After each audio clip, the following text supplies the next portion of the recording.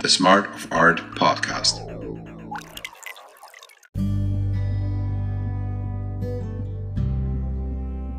We must reframe art's function from a commodity or hobby to its essence, as our inherent human tool that reveals the limitlessness we each possess.